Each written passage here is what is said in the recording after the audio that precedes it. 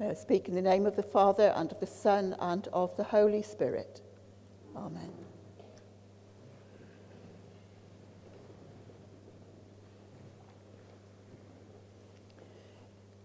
People often talk about being blessed, don't they? They may feel blessed because they have a beautiful new baby, a job that they love, a wonderful home, and a great family.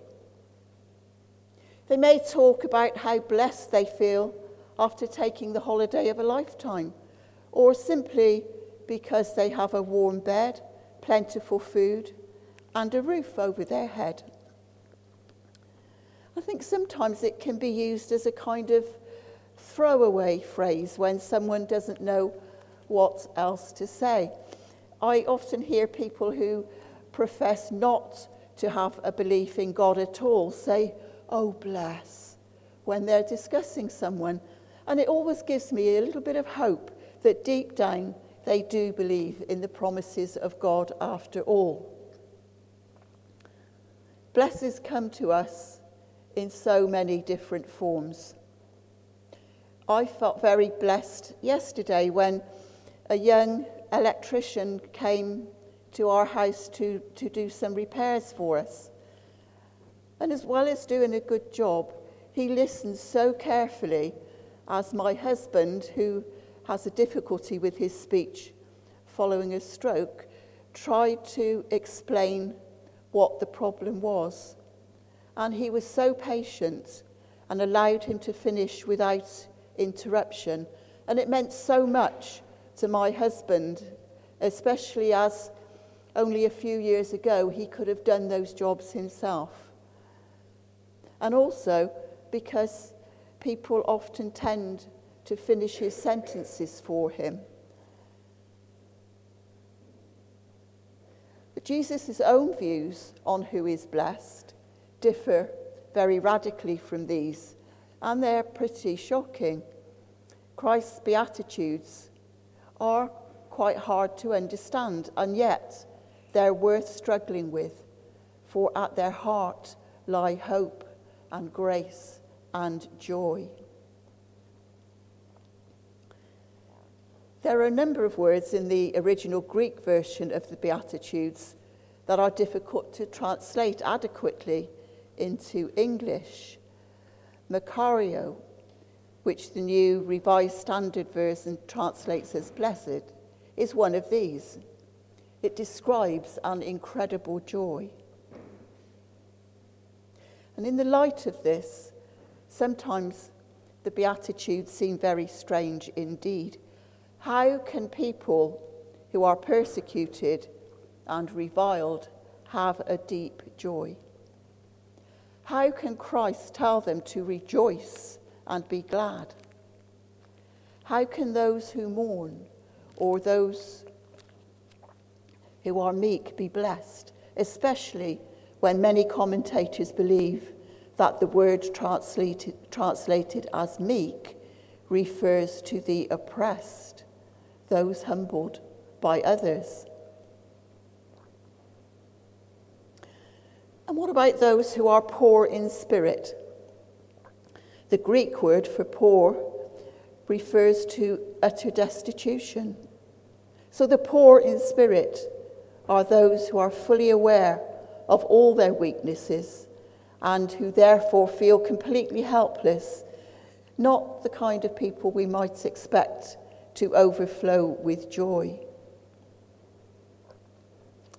Well, the answer to these paradoxes lies in the type of kingdom that Jesus was bringing in. At the start of his public ministry, Christ declared that he had come to bring good news to the poor and to those with little power or significance in the world. His message was one of incredible grace. His kingdom was open to those that the world shunned, who were poor and weak and rejected. The message of the Beatitudes is not one that equates blessings with human effort.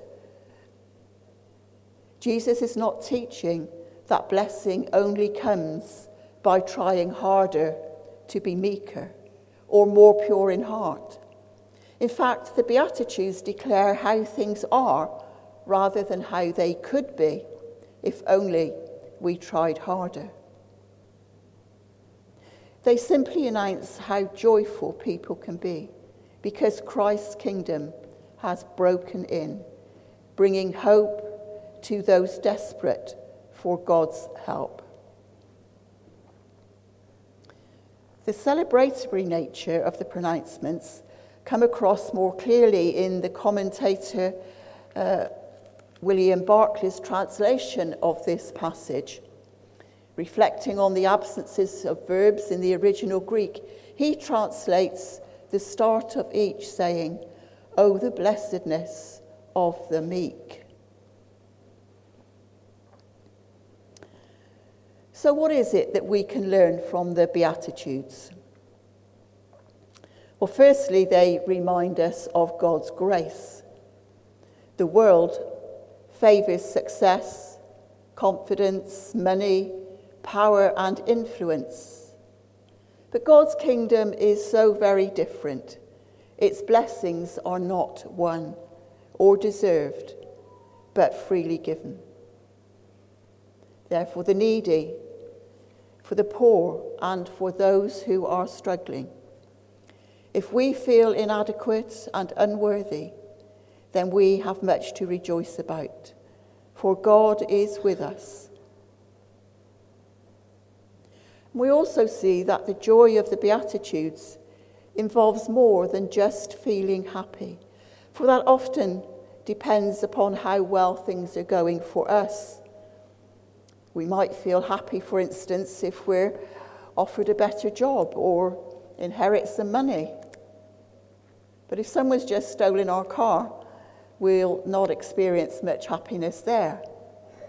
But fortunately, the blessedness the Beatitudes described is a joy that exists regardless of our personal circumstances.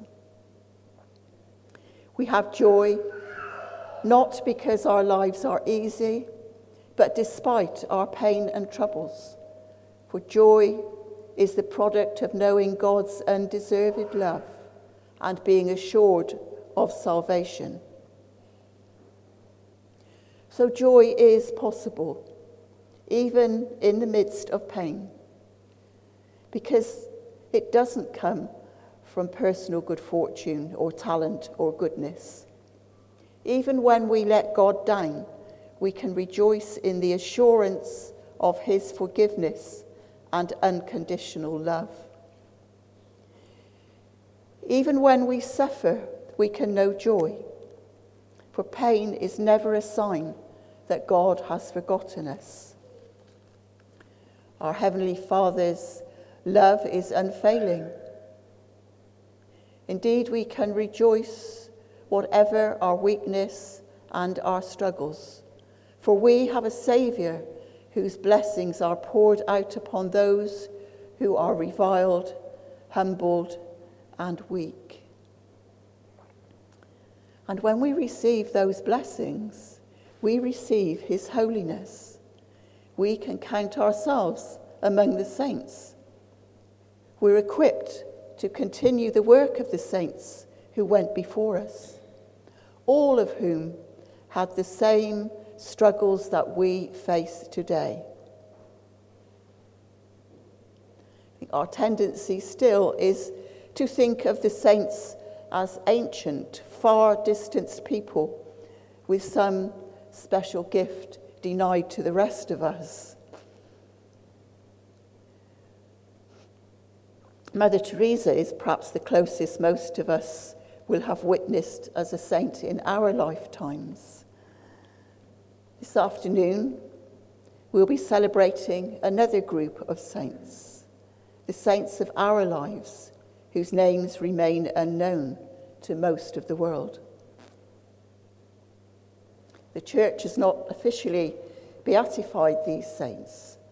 However, they, they have brought beatification and blessing to your life. The only icons that exist of these saints are the pictures that hang on your walls and sit on your shelves. They are the mothers and fathers, brothers and sisters, spouses and friends, teachers and coaches, grandparents and godparents, who are no longer with us today. Now they rest upon a greater shore and in a greater light. But when they were alive, they filled your life with grace and love. And you know these saints so well because you think about them all the time. The memory of them warms your heart and fills your eyes with tears. Perfect they were not, but holy they were.